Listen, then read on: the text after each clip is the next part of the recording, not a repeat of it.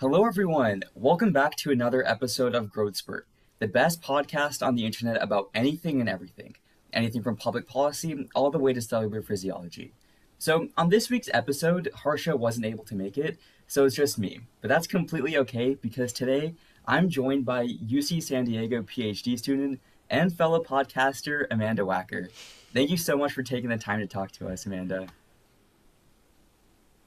So Thank Amanda, you. Anything for a fellow podcaster, you know what I yeah. mean? So your research is pretty cool.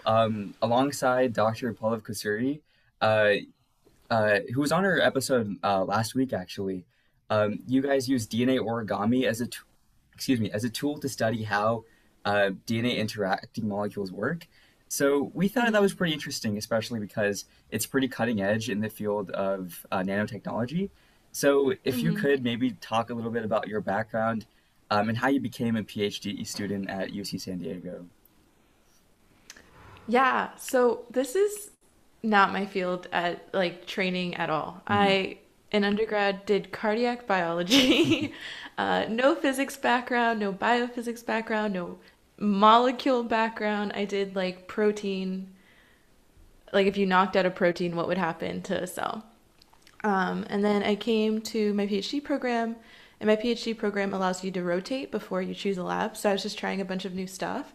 And, I heard about DNA origami before in a nanotechnology class that I took in undergrad. And I was like, whoa, this is so cool. You really don't run into people who do DNA origami a lot. So I'm like, of course, I have to try it. And I tried it, and I thought Pallav, my PI, Pallav Kasuri, who was just on the show, yeah, I thought he was great. And I Mhm. thought he would be a great mentor for me. And I was like, okay, don't know math, don't know physics. Is that okay? And he said, yeah. So I'm here, I'm learning. It's a big learning curve, but why not learn something when I'm in school for 5 years? Like this is the time to do Yeah. it. Yeah, absolutely. Harsha and we were talking about it yesterday with Dr. Kasuri. We were talking about how like it's really important to sort of pursue your passions, regardless of whether you're really smart or like really efficient, or really knowledgeable in that like certain area. And so Dr. Kasuri was talking about how like at least for his students, if they're really passionate or interested about like a specific thing, like he's definitely going to support those types of students. And that's something that we advocate a lot on our podcast. Like not everyone has to solve cancer or find the cure to like the next Hmm. big disease, even if it's like some sort of research that's like really niche. We always think that it's a really good idea to go out there and just test the waters because you really never know what you're gonna find. Um, Yeah, and I think for me, I don't have this big like I need to find the cure to cancer. I'm like mm, I just really like science and I like the process of doing research. And if, I'm like, wait, actually, this question's kind of cool and I can tinker around with how are we going to figure it out. Like that mhm, makes me so happy. So like I think it's like a great philosophy mhm. to have. Yeah, especially in our community over here. We're in Plano, Texas right now. There's Hmm. like a lot of students, especially high school students, that are really interested in conducting research, but then they sort of use like these really complex topics and like ideas as sort of like, I guess like a reason not to delve into science. They're like, oh, this is Hmm. too hard for me. I'm not going to go into this specific area. And so I just wanted to ask you, like, as a PhD student right now, sort of like becoming comfortable with your area of research, what sort of tips or pieces of advice do you have to sort of like tackling really complex ideas or like topics? Yeah, I think the biggest thing is to take your time. You aren't going to learn a year of physics on one night or one week, like that's my biggest thing right now is like being okay with, okay, I don't know exactly the math that goes into this, but I can learn and I can go watch YouTube videos and practice and then come back and try again and see if I understand it a little bit more today than I did, a month ago. And I think practice try to I learn best from watching YouTube videos. Hmm. But if you are a person that likes textbooks or wants to go sit in on lectures for some topic that like you're interested in, there's a lot of lectures also on YouTube. Especially if you're a high school student, you can't just like walk into some college class. That's not always a thing you can do. So that would be my recommendation. And don't be scared of feeling like you don't know what you're doing. Hmm. I think that is a big that fear of like feeling dumb or feeling like like if you knew everything already, you would already have a degree. You would already be at the next level. So like part of getting to that point is going through this process of learning, Hmm. and like you can't learn something you already know. So like the fact that you are able to be like, "Oh, I don't know what this is. I can be able to learn and grow from this." Like that's a big deal. So I would take that as a win. Yeah, absolutely. Like, I think for a lot of kids, at least over here, there's a lot of people that talk about sort of like the expectations that whether it's like their parents or like their peers, those sorts of like expectations that they set for themselves, and then and a lot of the time, like, or at least personally, I sort of feel like it's not really healthy in the sense that like not everyone has to become like a really big doctor or something like that. Like even becoming a teacher or like a science teacher and teaching like courses or classes about things that you're really passionate about, that's equally as like as big because like I guess teachers they pretty much create like the next generation. So I think sort of like how do you think people should or like if you know anyone that sort of like navigated through these different types of expectations? I think the thing is, everyone is important. Like you were saying, like even if I'm not a professor at Harvard, Yale, whatever, like Hmm. the fact that I am still able to connect with students and like maybe change someone's life. Like I can name like the three professors from my high school that made a difference in how I pursued the rest of my life, basically, right? So like I don't have to have a lot of money. I don't have to have a lot of clout. Like if I'm Hmm. doing something that I enjoy and I think is important, like I'm living my life for me. So if I'm receiving happiness from what I do every day, like who else do I have to report to? Like my parents aren't going to work every day for me. Like they're doing their own thing. I'm doing my own thing. As long as I feel like, okay, yeah, I'm doing a good job. I feel like I'm fulfilled in what I'm doing, like Hmm. that's your business. And if you want to go be an artist and do whatever makes you happy, like you can go do that. And that's like for you. It's your life. You know, that kind Yeah. of I think that's Hmm. hard too. Like I say that now as like someone who's in a STEM field and like I don't know, my mom, wanted me to be a doctor, which I think my mom's an immigrant. A lot of immigrant mothers, are like, oh, you have to go Yeah. to Harvard, you have to be a medical doctor. And then I was talking to her one day and I was like, okay, yeah, I'm going to be a pediatrician. And she looked at me and she said, you're settling. That's not what you actually want to do. And I was like, okay, well, why didn't you tell me this a while ago? Like, why didn't you say that it was okay for me not to do what I thought you wanted from me? Hmm. So I think once you break past that, you kind of free yourself to do what makes you happy. Hmm. Yeah, for sure. So just curious, what's like your next step after your PhD at UC San Diego? Do you want to Yeah, become a okay. professor? Is it okay to say I don't know? Okay, here's the thing. Yeah, I absolutely. came into grad school. I've been here for a year. And I came in and I was like, I want to be an astronaut. I want to do science. I want to do science on the International Space Station. I think that'll be so cool. I love cell biology, and it'd be cool to do cell biology in space. And now here I am. I no longer really do cell biology. I do biophysics. So it's like I had my path. Like I was like, this is where I'm going. And then I was like, wait, there's this door. And I don't really know Hmm. where this door is going to take me. And like, would love to work at NASA. Like, I think that'd be so fun, But if I continue down this path and I'm like, wait, actually, I really like this microscope thing we're doing and I want to, specialize in this big microscope facility somewhere else. Like, sure. But I think we kind of limit ourselves by only giving ourselves one option in the future. Like, Hmm. my big thing is I want to do science and like I can do a lot of things in that big umbrella that'll still make me happy. So I don't know. We're gonna figure it out. I definitely want to keep doing science, but like where that science is happening, question mark. Yeah, yeah.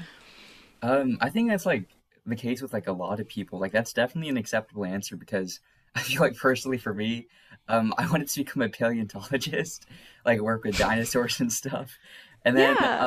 And then I wanted to go into like computational biology, and now I'm like really interested into neuroscience.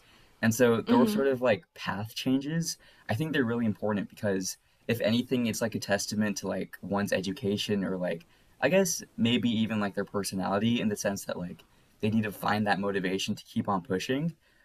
Mm-hmm. Like whether like it's like changing completely or like a really small change, I think it's really big just like having enough courage to be like, okay, I'm making this jump to like a different career field. Like I know a lot of people too where they'll go to like med school for a little bit.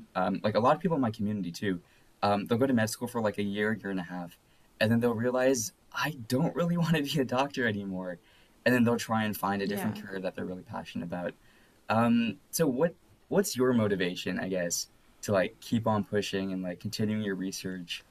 And yeah, I mean, the best motivation they say comes from inside, right? Like yeah, my motivation to keep doing research is I'm curious, and if I find something that I'm curious about, it's like, okay, yeah, I really want to dig into this because I've read all these papers and now I just really want to know. Like, let's figure hmm it out. So I think that's like a big thing, like just for me. And I think that's why they say it's important to like do follow your passion because if I had to come into work every day for 5 years doing something I don't like and I'm not really interested in, like that would kind of suck, right? hmm But like not everyone has the opportunity or like you're in a position where okay, I just have to do this research. Like my undergrad, I did a couple of research labs where I'm like there's like something that I kind of am interested in, but like this wasn't exactly it. Like I never intended on doing cardiac biology. Like it was just something that fell into my lap and then you find something about that you enjoy and then you just roll with it. And like that yeah. worked out, but I think you just have to find the motivation that's internal because like someone telling you to come to work every day, it's not going to make you want to come to work every day. hmm Could you tell us a bit more about the research that you're currently conducting? Like, I know Dr. Kusuri was talking about sort of like using DNA to form like motors and different types of like machinery. Is that sort of the thing that you're working on as well? Yeah, so I also use DNA origami, and basically we get a virus DNA and fold it up a bunch, and we hmm make it into this little helicopter blade that'll spin, and we attach a DNA strand at the center of the helicopter blade going down, and then we put an enzyme at the bottom of that. So it's kind of like a big palm tree, and then the idea is that if you put an enzyme on the DNA strand coming down and it does something to the DNA, it'll also do it to the helicopter blade. And then we can watch the helicopter blade going around and kind of connect the movement back down to the enzyme activity. So he just started his lab, I guess in March. It's August now, and or I joined the lab in March and it's August now, and we're just like getting stuff up off the ground. So hmm right now I'm still like trying to get everything together, but we ordered all the little pieces and I have the enzyme we're interested in, and like I've just been reading and trying to design an experiment that'll like help fill the gap of knowledge that we have. And the hmm cool thing, like you were saying, we are kind of on the cutting edge. Like no one else has been able to do what we do because we are in such like a niche little field Yeah. with DNA origami and like we single molecule biophysics, which sounds scary, but it's just like the physics of one molecule. So Yeah. like we're using DNA origami to study the physics of one molecule. hmm So it's kind of like we're going to be on the edge of this field trying to push it forward, and I think that's where I'm at right now. But I just wrote my first proposal. I Wow. am making buffers. Like I haven't even taken a rotor together yet. Like we're still trying to get that to work. I'm folding one right now. Actually, it takes hmm 3 days to come together, and it's like we'll see tomorrow if it worked. But that's where I'm at right now. Yeah. Fingers crossed. Hopefully it works out. But Yeah. so we were joking with Dr. Kasuri last week about how you could make like you could use DNA origami to create like art or something like that. Like you could draw like a celebrity's Yeah. face and like sell that for like a couple million bucks. So I guess like on a more serious note, what do you think are like the applications of this sort of technology? Right. So, really, DNA origami is a tool, and its applications are only limited by your creativity. Mm, Like, you can really do so much with it, and you just have to figure out how to get it to do what you want it to do. So, a lot of people are doing like using it as kind of a scaffold to build or pull different molecules together in a specific position because it has like really precise like building. You can say this thing is going to be 3 nanometers away from this other thing. And hmm that's important for some people for like if they're doing polymers or whatever they do, more physicsy stuff. But some people are also using DNA origami as like a thing that can be like helping to, quench an immune response. Or if you're having a virus infection, they have DNA origami capsules that'll like come attach onto the virus so it can't infect your cells. And there's a bunch of stuff that people have been trying to like apply this thing too, and there's like this DNA origami arm that if you apply some sort of electrical voltage change, it'll swing back and forth. And like there's a lot of stuff like that where it's like we figured out how to make it do this thing, and now another part of the field is like, okay, what can we use it for? Like how do we Hmm. find something out about it? And that's why like where I am, right? Because like he's like, oh, I made this thing, and we're like, okay, how can we use it as a tool to find something out and Yeah. like help some field, Hmm. understand something a little bit better. Yeah. And that's sort of like, I think why research is so important because like you really don't know where it's going to take you. Like, I Mm-hmm. guess like one application might be like targeted drug delivery or something like that. Or Mm-hmm. maybe there's like some sort of usage in it for like, I don't know, like computer science maybe. Like the possibilities are literally endless. And I think that's like really cool just because like, and I think this is the same with like a bunch of different fields too. Like whether you're conducting research in like sociology, like you might find something about like a certain population that like not everyone really knows about. And I think that's like pretty Mm-hmm. neat. So I wanted to kind of talk about the podcast that you have with your friends, Oh Triplicates. yes. So I think the message that you guys are trying to get across is really, really cool, and it's really important as well. I think it's really important, especially for colored people, especially women. I think it's really important that their voices are heard and their passions are Mm-hmm. realized. And so I think it'd be kind of cool if you could maybe talk about the dynamic that you have with your friends, on your show. Yes, of course. Okay, so the podcast I have is Triplicates Podcast, and it was started by me and two of my friends, Lenice and Asama, who are also women of color, also first gen in a PhD program. Um, Lenice and I, our parents are immigrants, and Asama had immigrated to America like when she was in high school. Hmm. So we're just a bunch of people who are kind of trying to navigate academic, higher, you know, education things almost by ourselves. We're learning more and more that there's a bunch of people in our program whose parents are professors or retired from NASA, and it's like you're pulling up with this background where you can just call your parents and be like, "Oh, this thing is going on," and they can be like, "Oh, this is what you need to do." My mom doesn't know what is going on here. Like I can't call Yeah. my mom and ask her like, "Oh, what do you think I should, how should I come and talk to my advisor about this problem that I'm having?" She's going to be like, "I don't know, just talk to him." Like it's like we're coming in with a different understanding of how to navigate, and we're coming in with a different understanding of like what it even takes to get through a PhD program. Like I don't even know Mhm. what a qualifying exam even is still. Like what is happening? So what we did is we came together and we're like, okay, we're going to basically do NED's declassified school survival guide, but like for a PhD program and for, people who don't have the same support from their family or their extended family that you might have if you come from a family of academics, right? Mhm. So we talk about, okay, what is it like to do rotations? What is, classes even like should I be studying a bunch? Like how are we getting through classes? How are we like figuring out what rotations to pick next, and what is first year exam like? What are our options when we're picking an advisor? Like, are we able to pick two advisors? How does that work? And a lot of things, like I said, we don't know.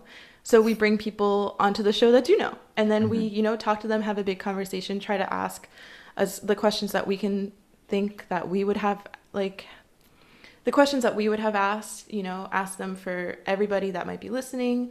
And we also talk to people, like we were talking about someone from there's a bunch of UC graduate student researchers that are like forming a union, and a lot of the students at different UCs are on rent strike right now. So it's also a way to kind of, talk about real things that happen to graduate students Yeah. I've never heard of a graduate student union. Like, I don't know like what even like that entails, and we talk about like that whole process and like why are people rent striking and what is it actually like to live on a graduate student stipend, and what do you need to think about when you're trying to move.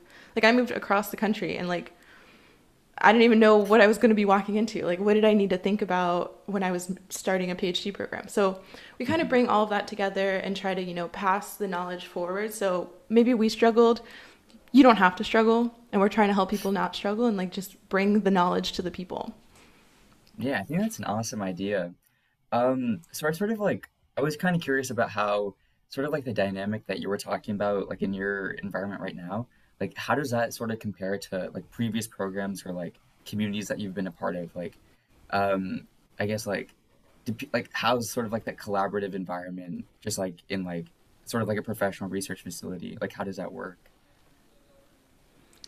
Yeah, so I did research as an undergrad, but it's like the expectations of you as a graduate student are completely different.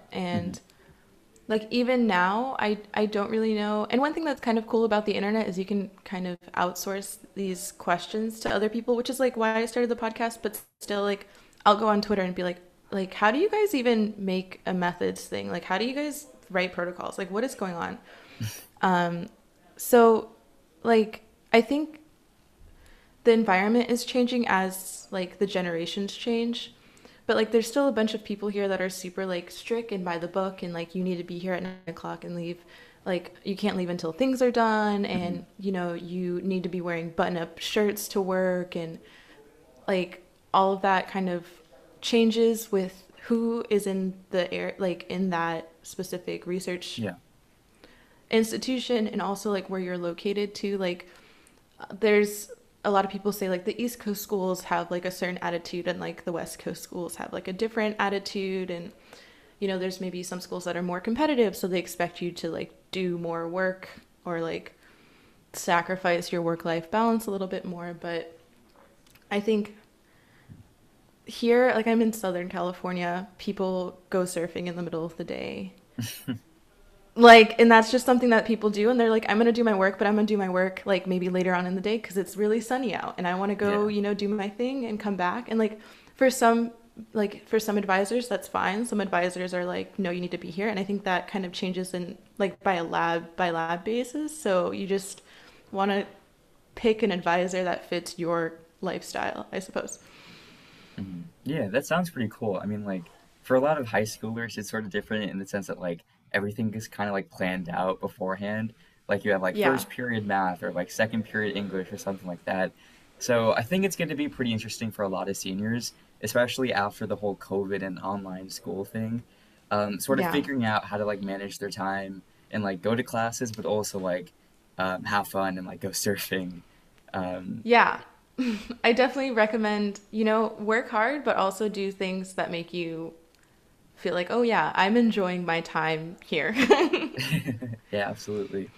Um, so I was sort of curious, like, do you think with the research that you're conducting right now with Dr. Kusuri, Hmm. I know you were talking about like there's still a lot of gaps that you guys are trying to figure out. Do you think that there's sort of like an end goal to what you guys are doing, or like do you even think that there is an end goal? Because I think a big part of research is like sort of like the unexpected. So yeah, what do Yeah. you think? Okay, so we have talked about this because I'm like, okay, I'm gonna do this one big project, and then I'm sorry, it's like loud That's here. I don't know fine. if you heard that, but um, yeah, we're gonna do this one project, and then what? Like, like I have to be here for 5 years. Maybe this project takes like a year or two, right? Hmm. So the end goal is not to be like we know everything about this enzyme because like that's almost impossible, right? Yeah. Like we'd have to study a lot. Like there'd have to be a lot of different types of research that goes into that.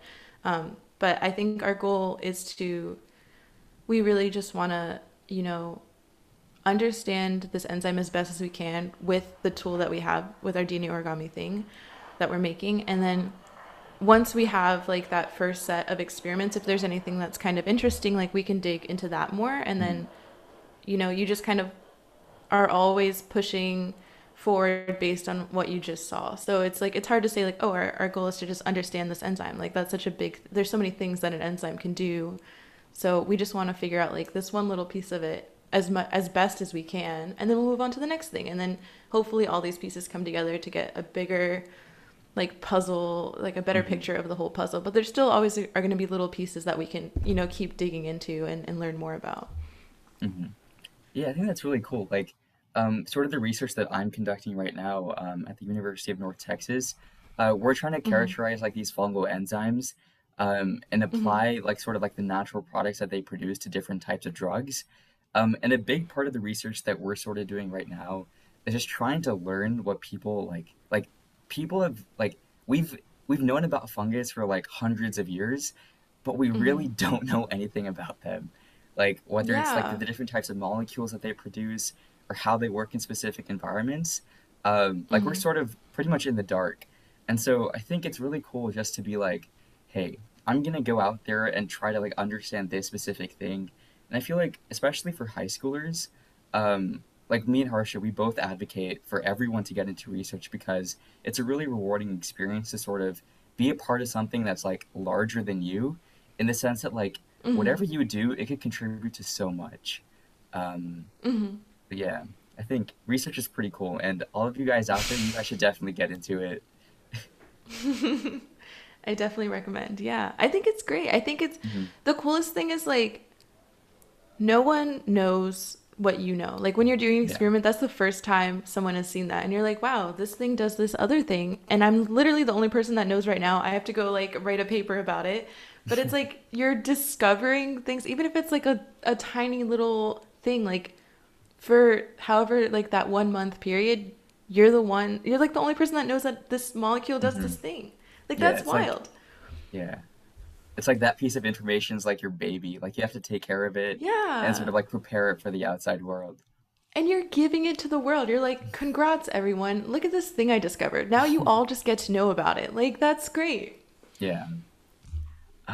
But yeah, thank you so much, Amanda. This has been really helpful for a lot of us, and I'm sure there are listeners learned a lot from your advice, because I know that I definitely have. So do you have any last words for our audience? I would say believe in yourself.